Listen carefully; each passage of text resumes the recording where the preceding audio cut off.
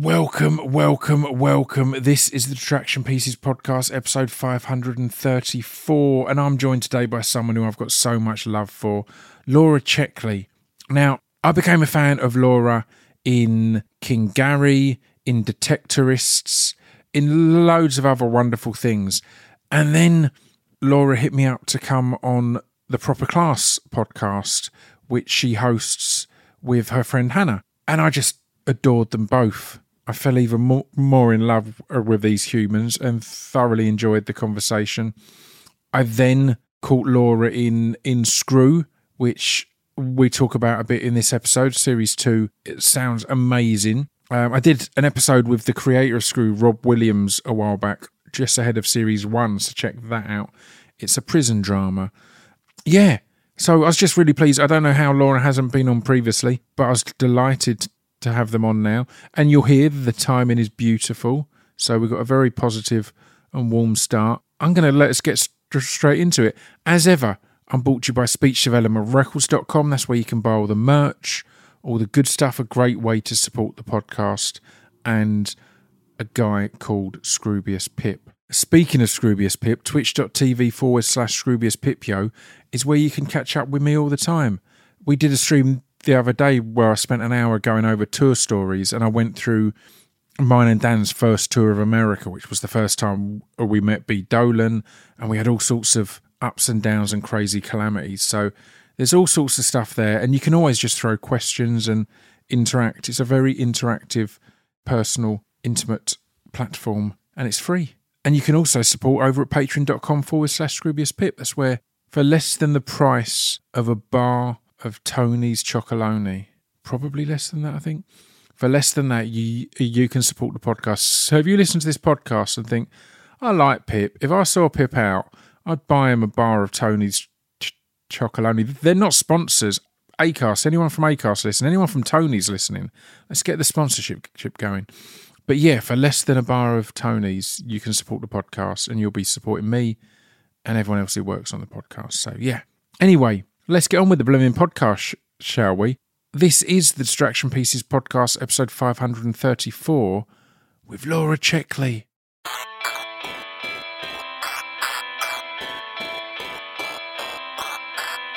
This piece of fiction is the intro to Distraction Pieces. This piece of fiction is the intro to Distraction Pieces. This piece of fiction is the intro to Distraction Pieces. This piece of fiction is the intro to Distraction Pieces. How are you? I'm joined today by Laura Checkley. How are you? Are you good? I'm all right. I'm melting a bit in this heat, but I'm all right. Yeah, I think we're going to have a week where if any podcasters, like, you know, a lot of us will record a load in one go.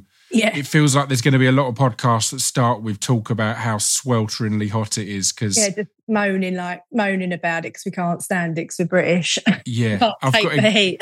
I've got exactly that. My house is really old and it just holds the heat so badly. And because it's England and we don't often get hot, I've never even considered getting any air conditioning or anything like that. But now I'm realising, now we've kind of fucked the planet, yeah, it might be the time to invest in air conditioning because it's not going to get better. No, right, Each year it's only going to get worse, isn't it? Do you know what though, Pip? My mate lives in Italy and she has got aircon, but she has to turn it off because she said, it keeps making a meal.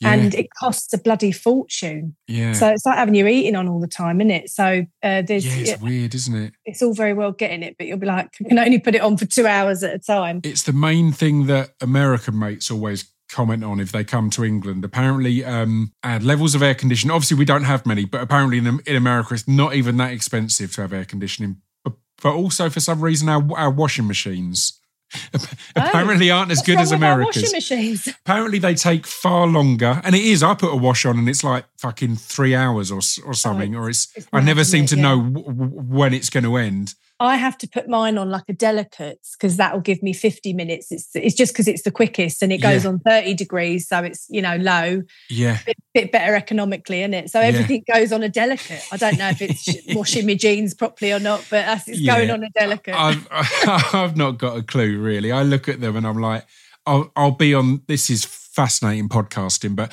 I'll be on. I'll be on the 60-minute fast wash 90% of the time, and every now and then I go, no, it all deserves a proper wash now. So once every few months it'll get the big wash. All the sports gear and the smelly socks. Yeah. I love it. But how are you? What's going on? Is everything good in the world at the moment other than the heat? Yeah, do you know what? I've had a really, I can't complain. I've had a good year. I got married.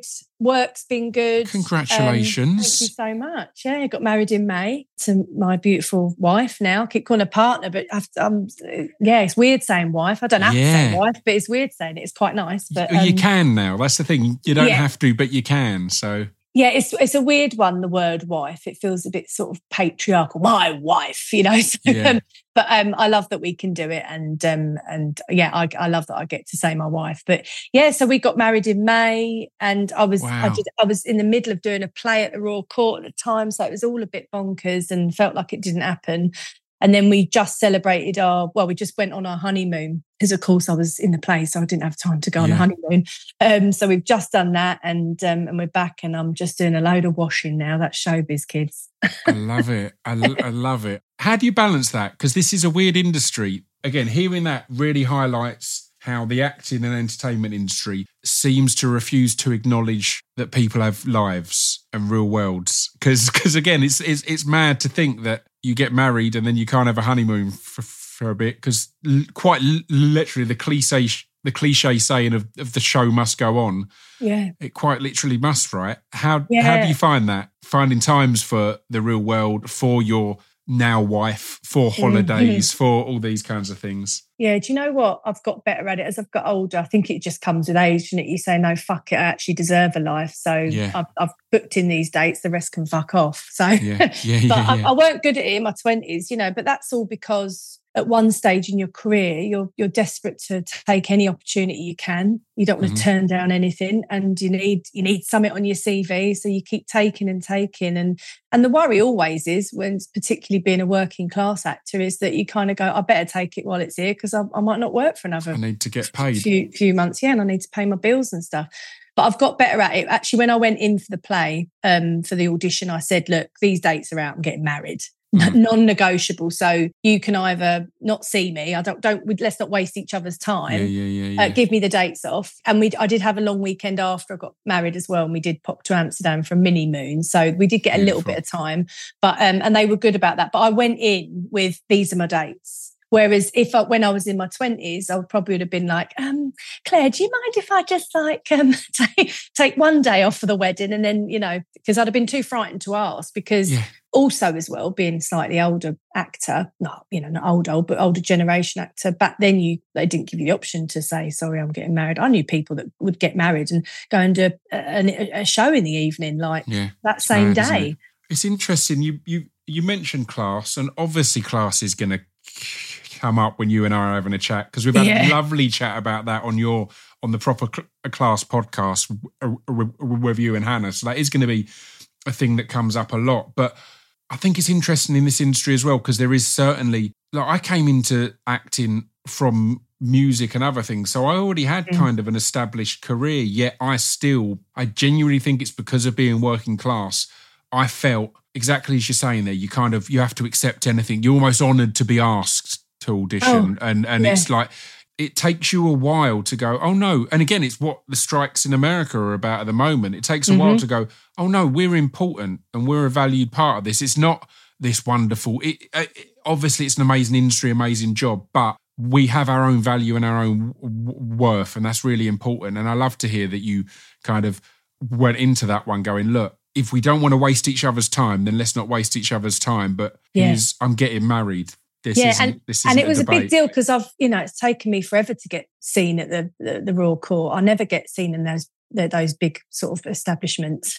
But when it finally come up, I was like, oh no, fucking hell, and the dates are clashing. I just thought, no, life's too important. I'm getting married. It's never going to happen again. Yeah. So it is important. It's really, really important. And everything that's happening with the strikes at the moment, it's important that we can't just fold. It matters for us. It matters for future actors and writers. And I mean, this whole industry could be fucked if we don't get this right. I say this like I'm marching the streets, but I'm there in spirit. But it's really complicated times, isn't it? But I do think you're right. I think I mean, I'm better because be my age and I just give a shit less. And also I feel like I've got less to prove. But I think it's really, really important to get the balance right. And I think that we're living in a time where we go, hello, this ain't a hobby. This is a job. And yes, we're lucky to be doing a job that we love, but we work hard and we deserve to get paid. And it's a really, really difficult industry. I think the mindset is changing with, oh, aren't you lucky to be doing that? I've stopped saying, aren't I lucky to be in this job? And I go, I deserve this. I've worked hard and I deserve it. And my time is now. But I do struggle with that. That's that working class thing in us where we kind of go, oh, no, lucky to be here. Oh, sorry, sir, I'm in your way. All of that. Yeah. I think it's really interesting. And you've touched upon the importance of the strikes. And it's not something I've really talked about on the podcast. And it's a really interesting situation because I was talking to a mate about it recently and he was saying how it's not really getting that much press. And it's a really weird one where these strikes aren't for awareness, they're for actual results. So it's not one that needs press necessarily. And again, you touched upon how devastating it could be. People don't seem to know, but speaking to a few industry experts, it is kind of estimated that if these strikes continue to December even, that could be the end of Hollywood, like literally, because the way the investments work and the way these companies work on spending millions to make millions or billions to make billions, if they have a summer with no new releases, which is what it would be, TV and film, then that could kill literally Hollywood, literally Netflix, literally so many of these companies. Because again, Netflix is another company that worked for many years in debt.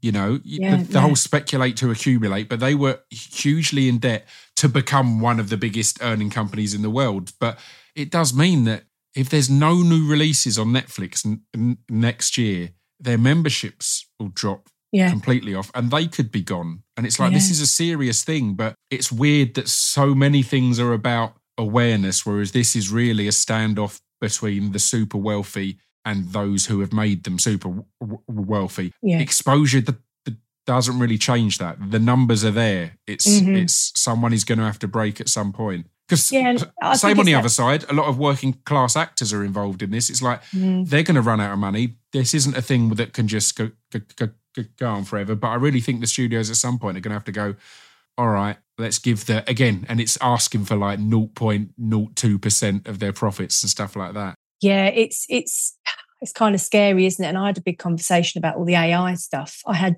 no idea that you could, for example, type into some system, write me a script that's like Batman in the style of Batman and this happens in it. And the whole script will be written. I mean, you can tell it's AI and you could just fiddle with it a little bit. And then also all the AI stuff with the actors where we could go and do one day filming and they could use our face forever fucking more. It's really scary stuff. And that stuff is like, that just can't happen. And I think if they don't get control of it, it will happen. It will be somewhere in the small print and then you're fucked, But it's, all of it is like, I don't know which way this is going to go.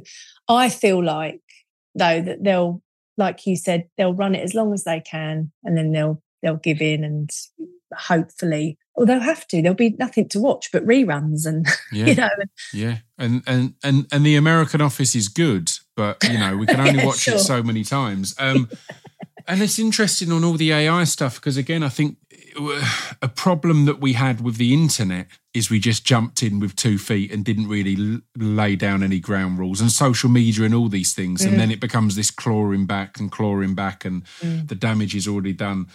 And I think it's important at the early days of all this AI stuff to lay down these rules.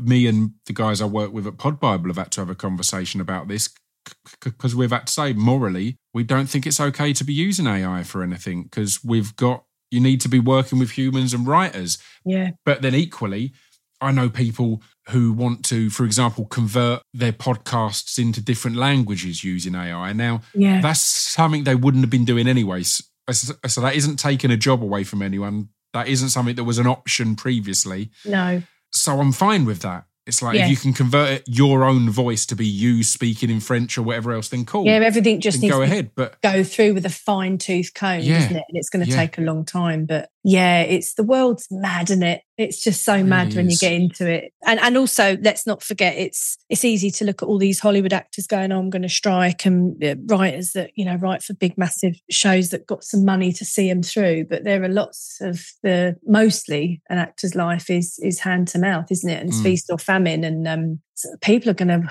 need work. Yeah. And then you're worried about people sort of going, well, sorry, I've got to work now. And then it all folds and, oh God, don't bear thinking about. It's been beautiful to see. This is one of the rare industries where the people right at the top seem to be standing with the people right at the bottom as well. Yeah. Again, I've always been a big supporter of all striking workers, all unions, all people fighting for their rights, and to have their voices heard in a fair manner.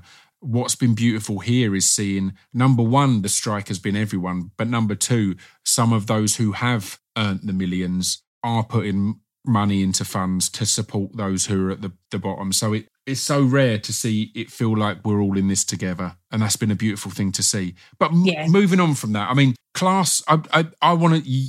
Laurie, you've been in some of my favourite things over the years, and I want to talk about Detectorist, King Gary. I want to talk about Screw. I want to talk about This Country, because I think it's one of those shows that's a bastion of class, showing the variation of class. Like, there was a period, particularly in the BBC, that a lot of the comedy was, and I'm going back to before I was really watching, but there was a period where it was all very Oxford and Cambridge, and things like This Country and People Just Do Nothing and all that, I think are so, and Man Like Moby, and I think are so important for showing the variation of backgrounds. But I want to start with class and all of that as before we get on to any of that. So I want to kind of know where you grew up, what your kind of upbringing was like, and then what the route is into these industries. Because again, there's different classes where it's more an entitlement to move into the arts, or a privilege. You've got that. It's easy there. For people from working class backgrounds, it often takes a moment to make you realise it's even an option. So tell me a little bit about where you grew up and how you were as a kid. Well, I grew up in Hounslow from but I hail from People Just Do Nothing land. I grew up in Hounslow. It's a weird place, Hounslow. I've got a lot of love for it, but it's super transient. People just pass through it to get to Heathrow, and it's sort of a little forgotten corner of West London. It sort of feels a bit like nowhere. And you feel that certainly in the 80s, 90s growing up, you feel that massively. When you're working class, and I mean, I was obsessed with comedy right from a young age. My mum caught me I was on a coach once, because we used to get a coach originally when I was very, very young. So I moved to Hounslow when I was like 5 or 6, but I was born in Bracknell. Right. And we used to get the coach to my nan's who lived in East Acton. And my mum said I was on the coach one day, and I was sat there like shaking, and I was like just looking over at this old woman who just had like tremors or whatever, but I was mimicking her. Right. And my mum said, you did that you were about 3 years old, and you were just mimicking this woman. And Mum was like, stop it. And then she said, and we had a lot of comedy on in the house, Only Fools and Horses, grew up with that. Had a lot of comedy on in the house. So Mum said I was just glued to the TV, and particularly when Victoria Wood, Julie Walters and French and Saunders were on, totally obsessed. There was a programme called Girls on Top with Ruby Wax and Jennifer Saunders and Dawn French, and I just used to mimic them all.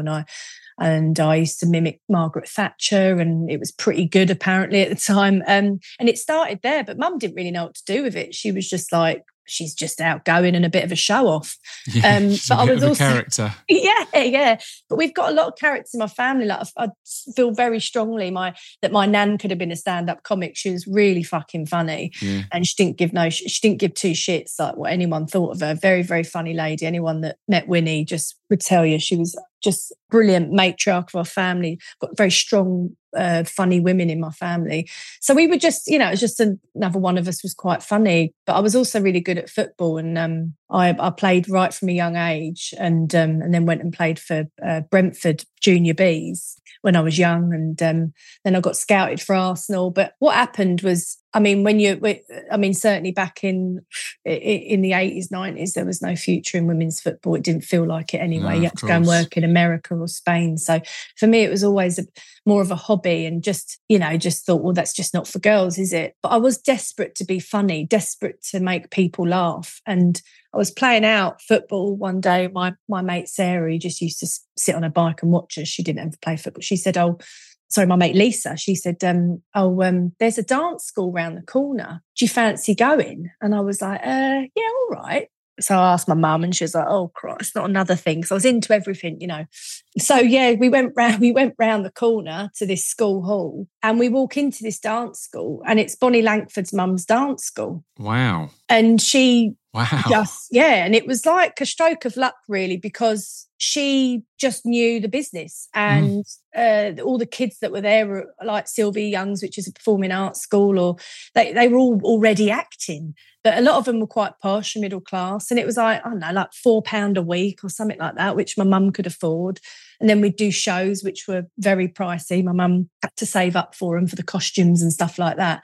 Right. But yeah, she saw something in me, and she said, you need to go to this place here. It's free performing arts school. She told me about the Brit School as I got older. And off I went to the Brit School, which was, it's still one of the only non-fee paying performing arts colleges in London, and that's in Croydon. Yeah. And then they pointed me in the direction of drama school. But, back then, and even now, I think if you are from an underprivileged or working class background and you don't have access to the arts in any way, shape or form, it's all about an opportunity that arises and someone that believes in you and says, you need to go over here. Because other than that, I'd have probably just ended up playing football and, working in an office probably. And who knows, I don't know what would have happened, but no one in my family is a performer. I come from a long line of cleaners and painters and decorators. And I don't really know where it's come from at all. But all I know is that from a young age, I knew I wanted to do that on the telly, but I didn't know how I'd get there. And I sort of took this weird route and ended up doing musical theatre and decided I don't want to do musical theatre. What am I doing? And then I ended up dropping it all and going on the comedy circuit for a bit and earning my stripes there. I love it. I think Brit School is so important. And so important. It's also really important that it's in Croydon. Because Croydon ain't that nice. Croydon ain't. It's not some and again, my family live in Croydon. I've got cousins in Croydon. I'm not far from Croydon here. I we love all know Croydon. So, but it's so important, and I think that era when you'd hear that like Adele and Laura Dockrell and Amy White, just all sorts of different people who went to Brit School and came out as these amazing, absolute superstars. Yeah, I think for the kids who go there, it's a huge inspiration. One of my cousins went there, and I always remember Laura Dockrell was in giving a speech, and I got a message off her going, "There's a girl in this class who says she's your cousin. Is she lying?" I'm like, no, yeah, that's my cousin. That's my cousin Sophie, and I had to verify it. But it's a huge inspiration for the people who go there, but it's also a huge inspiration for those who don't, because just having it in the area and having it as a known thing. Yeah, that's as we were saying before, just lets people know, there are options. You don't because again, working class people, you're generally, in my area in Essex, all we were taught was we're aiming to get a job in the city. You get a train into London, you put on a suit, you get a train into London, you earn money, you come back. I never knew what people were doing in London. I knew who was earning the most of the kids in the years above me kind of thing. Yeah. But I never knew what their jobs were, and that wasn't the important part. It was they're going in, he's earning this, he's earning this now, he's just got a rise. It's like, that was it. That was the goal. When I've been writing and, over the years, and when I'm pitching stuff to production companies or whatever, there's, always want to write about working class stories. And there's always these interesting conversations about, but what do they dream about? I'm like, listen, my brother's a painter and decorator, right? And he was a very talented golfer, but we couldn't afford it. My parents couldn't afford it. Like, golfing's impossible. Membership is expensive. Golf clubs are expensive. Entering competitions. It got to the point where we just couldn't do it for him. So he's a painter and decorator. Did he dream of being a painter? No, but he's all right. He earns his wage, and that's what he earns a week, and he pays his bills, and he's all right. And they're like, but surely, I'm like, he's all right. and I think people find it really hard when you talk about working class, that kind of go, well, I ended up in this job. And some people, like a lot of them, don't have a dream because they weren't allowed to dream. Yeah. And you were just sort of told, go over there and earn the best that you can earn. I mean, I think it's much different now. You know, I talk to my nieces and nephews, they're like, I want to do this and I want to do that. And it's brilliant. And I love that. But when we went to school, when I went in and said I wanted to be an actor or performer, she just laughed at me and said, well, you know, what about a PE teacher? You're good at sports. I was like, yeah, but I'm really fucking shit at biology. She's like, right. Yeah. And again, I think you're right. I think it's the dreams are often framed in, you want to be able to buy a house or you want to do this and that, and the living for the weekend thing. Like, I know so many people who their dream is when they're off work. Yeah, their dream is 5 o'clock, or their dream is Friday at 5. You know, it's the weekend, it's the holiday. Turkey in 6 months. Yeah. That's it. It's not a case of what's the dream of your actual life, which is terrible. You know, it should be opening up these things. And yeah, I said to my mum once, because my mum's been a receptionist her whole life, telephonist, and that's now a receptionist. And I said, is there anything you ever wanted to do? She's like, never really thought about it. And that just made me sad, because she's a brilliant, capable woman, and she won't mind me saying this, but I'm like, but you're so brilliant. And I mean, she left school at 14, as they all did back in them days. But she's like, well, you just get on with it, didn't you, Laura? You know, I had a family, and that was that.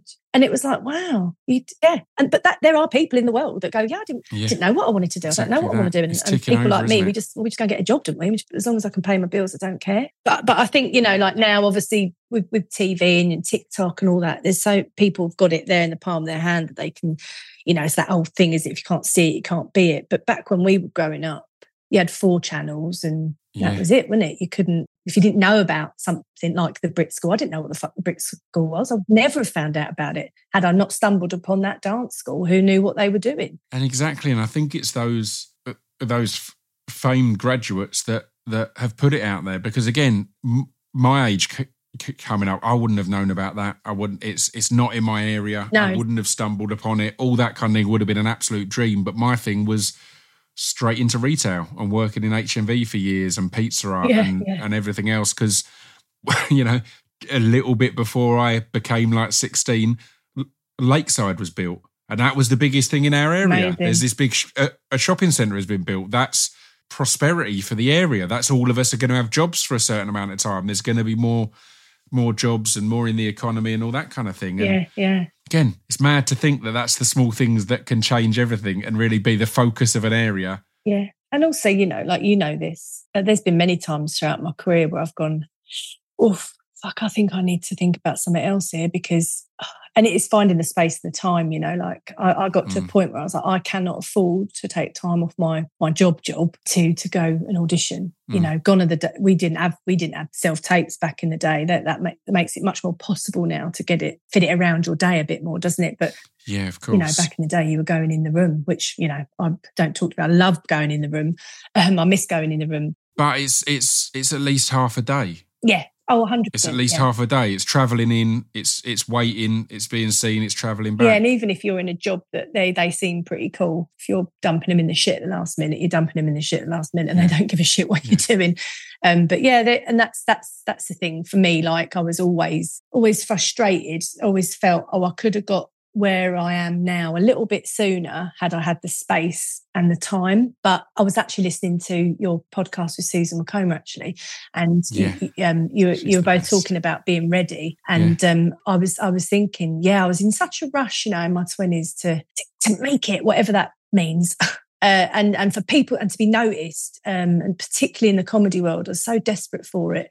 But, you know, if I'd have got King Gary any sooner than when I got it, I don't think I'd have been as good, and I don't think I'd have coped with it as well, and I don't think I'd have smashed it up like I did, because I don't think I'd have been ready, is the truth, actually. Again, I think all of these things, I'm not really a spiritual person at all. I don't know if I'm becoming a bit more spiritual as I get older, but I really do think there is something in all of that. You know, I remember the first TV series I ever got, and it was this huge deal, and then we didn't get a second season, and it was heartbreaking. But then if we'd got a second season, I wouldn't have got to do a show I did called Taboo, and worked with Tom Hardy and Stephen Graham and all these amazing people. And it's like, in that moment, that was the worst news in the world. And then in the end, it's like, no, this was actually the best thing for, you know, in that moment. It's always doors opening and closing, I guess, isn't it? Yeah, 100%. It's finding the positive there. But tell me a little bit about comedy then. You started off in a duo, right? I did, yeah. So I remember, because I did a stint in musical theatre, because that's what I trained in, because ultimately I got a scholarship to go to this one drama school, and that's where I went. Didn't ever really want to do musical theatre. In my first year at drama school, I went to my head of musical theatre and I said, I want to go over the acting course, I'm an actor. He's like, but you can sing, you can dance. Like, I can, but I don't want to. And I want to act. Yeah. But he said, no, you can't swap, you can't do it. So I stayed in that, got an agent, and off I went doing musical theatre. And I was in a West End show. This was my last show. I was in a West End show. Trevor Nunn had directed it, and I was really fucking unhappy. And I thought, what's the matter with you, Laura? You're in the West End finally. You're being directed by Trevor Nunn. What the fuck? Why are you not happy? And I had a real word with myself, and I was like, I don't want to do this. I'm unhappy. I'm wasting time. And I was about 27, 28 then. And I called my mate, Victoria Bush, who was my comedy partner. I called her, and we'd been pissing about, doing a bit of writing, mostly drinking wine and not getting anything done. And I called her and I was like, the show had closed early. So we'd had a big thing that had been brought down into the auditorium. The show's closing and everyone was devastated. And I was secretly happy. And I called her and I went, should we do this then? And she went, go on then. And we didn't realise that you just get out on the circuit and perfect a 5 minutes, get a strong 5, strong 10, like they say. We just wrote a whole hour. I'd done news review. Oh, wow. I'd done this show called News Review, which is like a topical, political, musical review. I'd done that at the Canal Cafe, and I knew that they put on comedy and stuff. I was like, oh, listen, I know someone there. We can get a little slot. So we did 3 nights. We put on a whole hour. Most of it was shit. And so Checkley and Bush was born. Her name was Victoria Bush. And but we were a bit older, going onto the comedy circuit. Vix had been in Bad Girls for years, and she'd been really successful. And I'd had an all right career in musical theatre. But when you go to Edinburgh, it's got amazing capacity to make you feel like no one very quickly, and it chews you up and it spits you out financially as well. And of course, we didn't know anyone, so we just took ourselves up there thinking we were going to win the big comedy award. And we got an all right venue and an all right time. And we did all right. We sold all right, and we had lots of important, interesting people come see us, and things were happening. But it wiped us out. That first Edinburgh, it really wiped us out financially. And you end up sort of. It's the year after that you sort of then try and recover, and then we got back. We went back again the year after, but we did the Free Fringe because we were absolutely fucked financially, and that's an incredible service, Free Fringe, and more acts are doing it. And we did all right, and no one really noticed us. And then and then we went and did another one and spent an absolute fortune. But during that time, what it allowed was for lots of casting directors to come see me, and I've changed agents, and I got a comedy agent, and then suddenly started going up small parts in comedies and whatever. So it allowed me to break into the industry. And Vix and I had lots of exciting meetings and things in development, but nothing. There's a shelf life to a double act. You kind of go, where are we headed? When you're a stand-up, you can just keep going and going and going. But when there's 2 of you and one wants to go off and have, get married and have babies and stuff, you got to have that chat. And we were a bit older, and we really felt it. We were on the circuit. And at the time, like you said, it was saturated with middle class Oxbridge graduates. And we were 2 working class girls with these accents. I think one review said it was like a couple of Cockney birds having a fight out a kebab shop. Fight outside a kebab shop. And I thought, fucking cunt. If you come to see our show, it was actually quite old fashioned. We're very big fans of Victoria Wood, sketch French and Saunders. And it was like, just because we talk the way we talk, and we might say fuck occasionally, we were seen as a really coarse kind of, we were called coarse a lot. And actually it was quite the opposite if you'd watched our comedy. It was very silly parodies but I think if we'd have been around now and got on TikTok, we'd have done all right. But but what it did, it allowed me to break into the comedy world, and bit by bit, little by little, things started happening. And I think really I got this thing called Edge of Heaven, which was an ITV comedy drama, and that was a big break for me. But like yours, it collapsed after the first series. It didn't do too well. We had a great cast. We had like Blake Harrison and Louisa Lytton and Camille Kadori. who later on went to be in King Gary with me. It just flopped really, and I was devastated. I thought, that's it, that's your chance gone, Law. And then, Detectorist came along, and then I met Tom and James, Tom Davis and James DeFrond, who creators of King Gary. I met them. You met them on Action Team, was because... I met them before that, actually. We did a pilot that never went anywhere, and they never knew what to do with this character in Action Team, Monica. And when I did the pilot for them for this other thing, they were like, that's what we need. Yeah.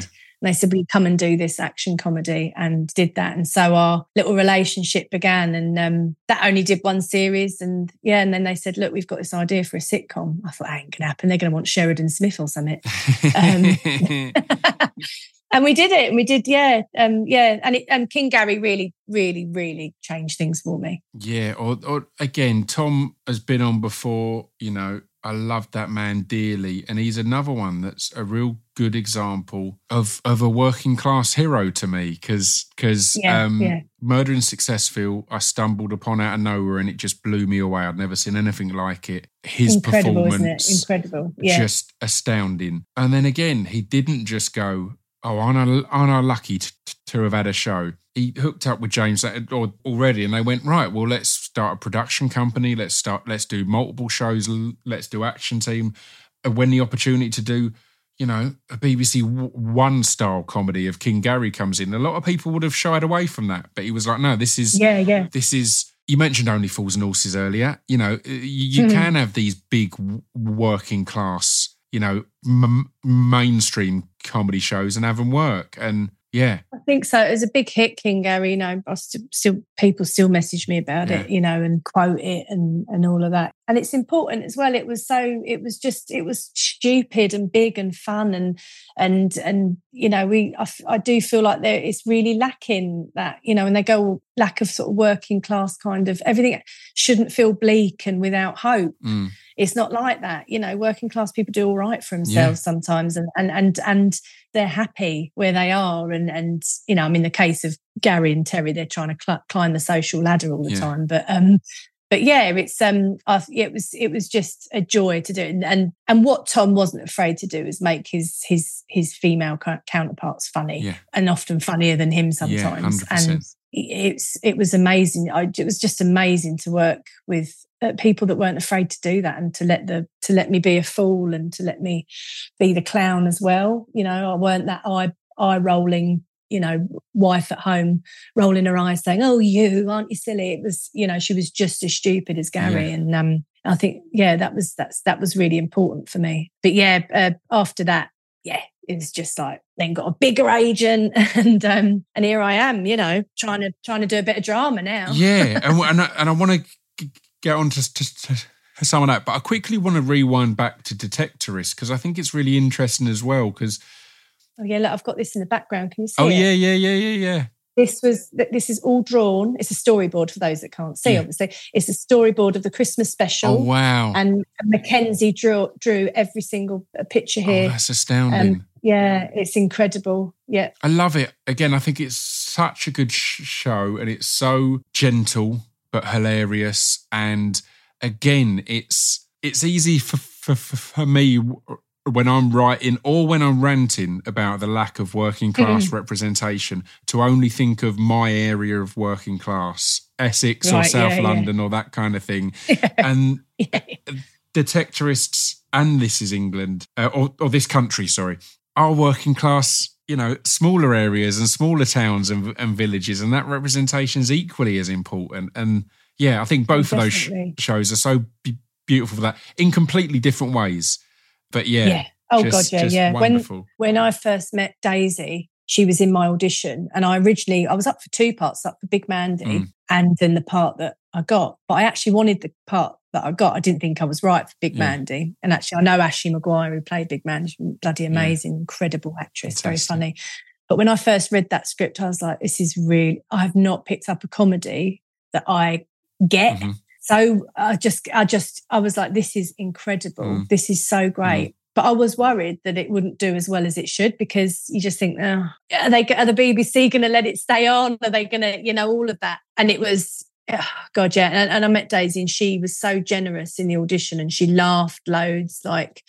a real sister, you know, and it was you just knew when you're on set, you're like, this is going to be big. I knew it. I think that era of BBC Three was almost unintentionally really good, because it was when the BBC had kind of gone, oh, it's all digital, it's all on iPlayer. And I think it made them take more risks or allow More stuff to chances. run longer, because they totally were spending less. But things like, I remember working with Guz Khan just when he was doing Man Like Mobeen, and we were both like, it's amazing, but they're never going to give him a second season because it's so its own thing. Yeah. And I remember thinking that with this country, with people just do nothing, Murder and Successful, all of these things, I think they all came out of a time when the BBC stumbled upon being ahead of the curve in the fact that people were moving over to watching things digitally. I think, again, it was purely a cost-cutting thing to get rid of BBC Three at that point and make it digital only. But it worked a treat, and it got all these really exciting voices, these mad and opportunities. Not even that, just like massive hits. Yeah. Like huge. You know, so, and that's what it goes to show is, a lot of people that sit and watch the telly, you know, there's a lot of working class people sit and watch telly, and they need their thing too. And that those shows go to prove that. And when Detectives come along, obviously it was Toby Jones, Mackenzie Crook, there was part of you thinking, well, this is going to do really well. Yeah. But it is a bit niche. Yeah, like it's so niche. It's so niche. And I was like, I was like, I'm not even sure I was going to get it. I was like, they're probably going to put someone bigger in it, a bigger profile in it. And it's so interesting you say it's gentle and funny and all those things, because that's exactly what Mackenzie is. He's really, really gentle and funny, and he's so fucking clever. He's so clever. We did a pub quiz once, all the cast and crew, and I was astounded. His knowledge is like, oh God, he's like incredible. I've got such a lot of respect for him, and he's a great director as well. He directed it beautifully, and it was on. And actually, when we got asked to go back for this Christmas special, I'm not going to lie, Laura. I zoned out then just because of the thought of doing a pub quiz with Gareth from The Office, and my favourite Office scene is the quiz, the quiz night that they did, and this is the real quiz when it's seeing who can throw a boot over or a kettle over the thing. So I wouldn't have been able to focus on how wonderful Mackenzie Crook was in that moment. Yeah, that's funny. God, didn't even think of that at the time. I was just blown away. I was like, how do you know all this? I was like, I'll do sports. I love it. I love it. But I went, I don't know the answer to that one. I fucking hate that. Everyone's always waiting on me on the music section of the quiz, and if it lands, it lands. If it doesn't, you're just humiliated. When there's ever a section that they expect you to be the expert on, the most pressure in the world. Before we wrap things up, because I do want to ask about what's ahead, I want to hear more about writing, podcasts and everything, but let's talk a bit about Screw, because I got previews of the first series of that, because I had Rob Williams, the creator, on, and it blew me away. I loved it because it was the first prison show I'd seen that is focusing on. I mean, it's focusing on both sides, but it's focusing on that side of the officers of the prison itself as such. But equally, it's not. They're flawed. There's some that are horrible. There's some that are lovely. There's some that are idiots. You know, there's kind of everything in there. How was that to get? Because again, it's a step away from your King Garys and your This Country and all these things. Yeah. So how was that? Yeah, I mean, and particularly in this second series, I've got some really meaty storylines, and it was really challenging and sort of brilliant and wonderful all at the same time. And I fell in love with doing, straighter stuff again. I've got to be honest, when I went up for it, I thought, no chance. There's just no chance. I don't get many drama auditions, or I didn't. I do now. I've got getting loads, and I get this. And I'd originally went up for Nina's part, and which I was like, of course, I'm never going to get the lead. Right. And then they came back and said, oh, would you put yourself on tape for Jackie? Which, when we were reading it, my wife said, it's a pity Jackie's in her 50s because you'd be perfect for her. And I was like, I know, shame, innit?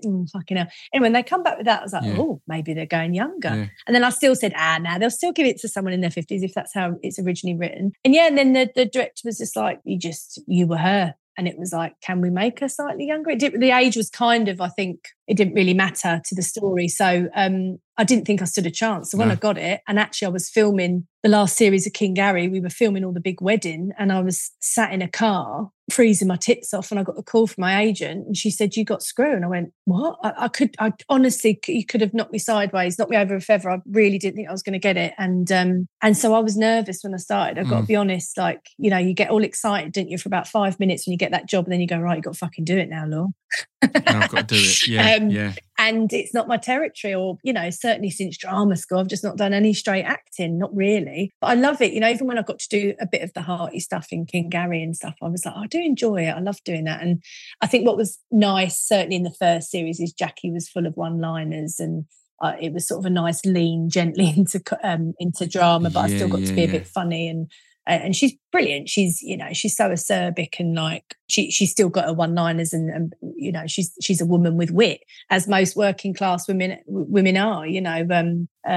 So yeah, I've got to say, like, it's been such a highlight for me, and such a privilege, and I'm so lucky it's doing so well. And you know, I think it's all testament to Rob Williams, who's the creator and writer. He's worked for years in prisons. He's volunteered and worked there, and you can tell it's, although of course it's a drama, it's got to be exciting and things are a bit exaggerated and all of that, but it's really based in a lot of reality and honesty, and so there's a lot of humour running through the show, because, you know, people go to work, they can, you know, they still have a laugh. I was going to say, you can get a role in a drama and the character happens to have a lot of comedy in them, and that's exactly, again, it's why it was perfect there, because it is that character, it was a nice isn't it? Transition, and you do I've got to say. Every workplace has people who are going to be the one who's lifting the spirits, or you know. No, it's just been and this second series is pretty epic. It's like different gravy to the first, so yeah, you should watch it. It's it's pretty, not because I'm in it, but it's even I sat there watching it going, oh fuck, I forgot that happened. It's so good. Let's watch the next one. Yeah, you know, it's a buzz when you get a project like that. So I mean, to kind of wrap things up, what is ahead? Obviously, as you say, I've heard that your character in this series of Screw has got, you know, things are being taken up a notch. So that must be exciting. Has that shown you anything you want to do more of, or focus on? Is there anything lined up? And writing as well, like, what are the plans there? Well, writing's very much ongoing. You know, I'm in development with a couple of things, but you know, they takes years. Takes years, but I've got great production companies behind me that are pushing hard. I think it's really hard to get anything made at the moment, I'll be honest. Of course. But that's always there. I'm always finding time for that. That's my big thing. You know, I want to get my own show made. That's my next big thing. So it's the most amazing. It's the most astounding part of this industry for me, and it's the bit I'm kind of in love with. And I spoke a little bit about it with Susan, about how much goes on outside of the public eye. And I mean, even just with some of these castings and auditions, these ones where you go in 2 or 3 times and you don't get it, and no one ever knows how big a part of that your life that was for a week. Well, after or for a month, the first series of Screw, and I'd gone back to back, you know, I'd done King Gary, went straight into Screw, and I had a whole year out of work after that. And and it all aired, and I thought, here we go, Law, it's aired. Wait for the phone. And this was a year of auditioning and getting right down. It's out of you and someone else. They've gone the other way. Sorry, they've gone with the other person. My agent said to me one day, I could do a whole wall of the very nearlies that you've missed out on this year. You've got to remember how close you got. But it's hard, and I had a whole year of it after such a common very story. Year, you know? I had exactly the same. After my biggest role, I think I had almost 18 months where I didn't book a single thing. But I've been really lucky to have done this podcast and heard Stephen Graham tell me that after This Is England, he didn't book a gig for over a year. And Sophia Botella tell me that it took her a year to get her big break in The Kingsman. And these are people that I look at and go, well, these are some of the best that there are. So they didn't not work for a year because they're shit. Yeah. They didn't work for a year because it's out of their control. So it kind of gave me that, or kept that, it quietened that voice that's maybe saying to me, maybe you want to knock this on the head. It's not worked out, or whatever else. It's like, no, that's nothing to do with it. It's the way the industry is sometimes. It is. And I think you've got to worry more when you're not getting anything back from anyone. Then you kind of go, oh God. But when you're getting so close, you have to go, you got there, you did your job. It's just down to they want, I don't know, her because she's got dark hair or whatever. Yeah. or they just feel her vibe a bit more, whatever. Yeah. And then, you've got to just take it less personally, but it's much easier when you've been doing all right, Again, it's realising that someone else clicking isn't an insult on you. Like, again, there will have been people who were in their 50s who went for this role in Screw of Jackie, who was meant to be 50. Yeah. And you just clicked. They didn't not get it because they're shit. They, the character changed because it was, what they were encountered with. So it's not personal, There's nothing anyone could have done for everyone. No, that's it. And there's room for everyone. I was, when in my 20s, I was quite competitive. Like, why is she working? Like that. Yeah. And actually now I'm like, oh, go on, girl, go on, mate. Yeah, I just but that it does help when you're doing all right and the job's coming in, and just age as well. Is what it is, Law. There's nothing you can do about it. It's out of my control. Yeah. So what is ahead? Is there any more time off and life space and being a wife? Is that getting any more of a focus and priority, or is it you've got writing to do, you've got acting to do? I can't sit still. I'm never. It's just probably the working class in me. I just can't sit still. I need to feel like I'm doing something all the time. So a lot of writing at the moment, which is great. I've got the space and time and money to do that, which is important. And I'm doing this other little job, flying back and forth to Budapest. I can't really. It's really boring though, but I can't say what it is. I'll tell you when we come off air. But it's I'm flying back and forth for that small part in a big shiny thing, and then back on the audition bus. I'm doing a self-tape in a minute actually when I get off from this. So I love it. I love it. Well, I appreciate you taking the time to come on and have a chat. As I said, when this one came up as an option, it was an instant, let's talk immediately, because we've not caught up since the last time we did a podcast together. I love talking to you. I could talk to you for hours. I'm the same. I'm the same. It's been a joy. Yeah, I look forward to our next chat. Maybe next time we'll chat and not record it. And maybe next time we'll be chatting because we'll be on set together. That'd be nice. That'd be really nice. I'd love that. Love that. Well, thank you for taking the time, mate. Oh, you too, mate. Thanks for having me.